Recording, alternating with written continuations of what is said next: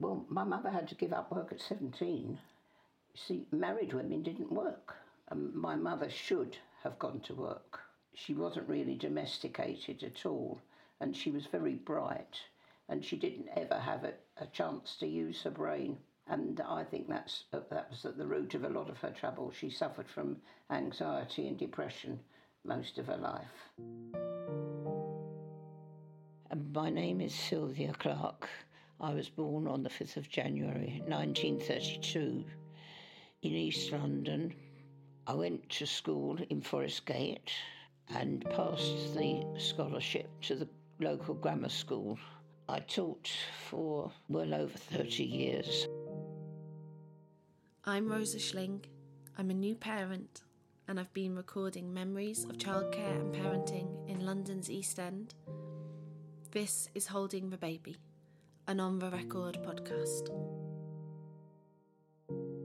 You weren't the first child to be born to your mum and dad, were you? No. My mother lost twins, actually, in the first year of her marriage. Oh. And then she had my brother, elder brother, and in those days, childbirth was a very different matter, and they told her at the time that he was dead. So she had this terrible fear of it, and they told her that she wouldn't have any more children. So it was somewhat of a surprise when you came along? It certainly was, yes. I suppose when my grandmother was alive, she did quite a lot of looking after us. My mother took to her bed, which was quite often, and when that happened, I stayed at home to look after David. And David was the younger one.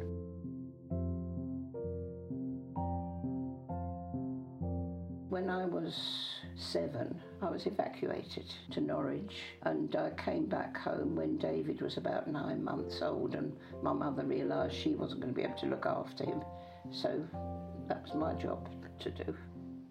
How did you feel about going home, apart from surprise? Well, I was shocked, really. Well, it was so unexpected. It was the thought of not going back, because I loved living in the country.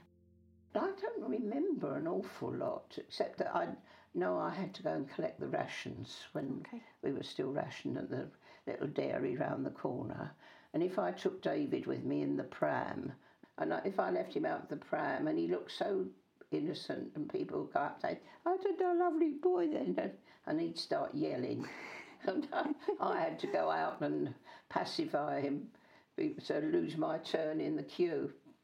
How did you balance looking after David and going to school yourself? Not very well. I mean, to me, it was an escape to go to school. But I missed an awful lot of the first 2 years.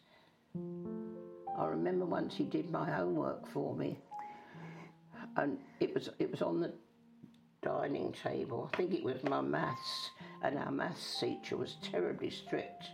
And she counted every page, when you needed a new book. And I popped out to the toilet or something. But and he had done your sums for you. I panicked then. I had to tear the pages out carefully so that hopefully it wasn't noticeable. He was only trying to be helpful, but could have killed him. Especially when you were a child and there were all these demands being made on you, to look after David. What do you think would be different if that happened today? Or I certainly resented it. I resented not being able to get to school, I know. I don't think the situation seems to arise much these days. They all go to the social services and do this and that, don't they? Was there ever any question for you about whether you'd carry on living with your family? Or was it... Well, no, because my mother was always ill. That's it, right from the time I came back from the evacuation. She was never well. And you see, she was on the change. She was about 44, I think, when he was born. You said you thought it was some kind of depression that she had. I think it was postnatal depression, really. But you see, in those days, they didn't recognise it as such. And now, of course, they do treat it as an illness. Holding the Baby is an on-the-record podcast exploring memories of parenting and childcare in London's East End. Get more stories on holdingthebaby.org or subscribe via SoundCloud, iTunes or your favourite podcasting platform. Interviews and editing by Rosa Schling. Music by Luke Christie.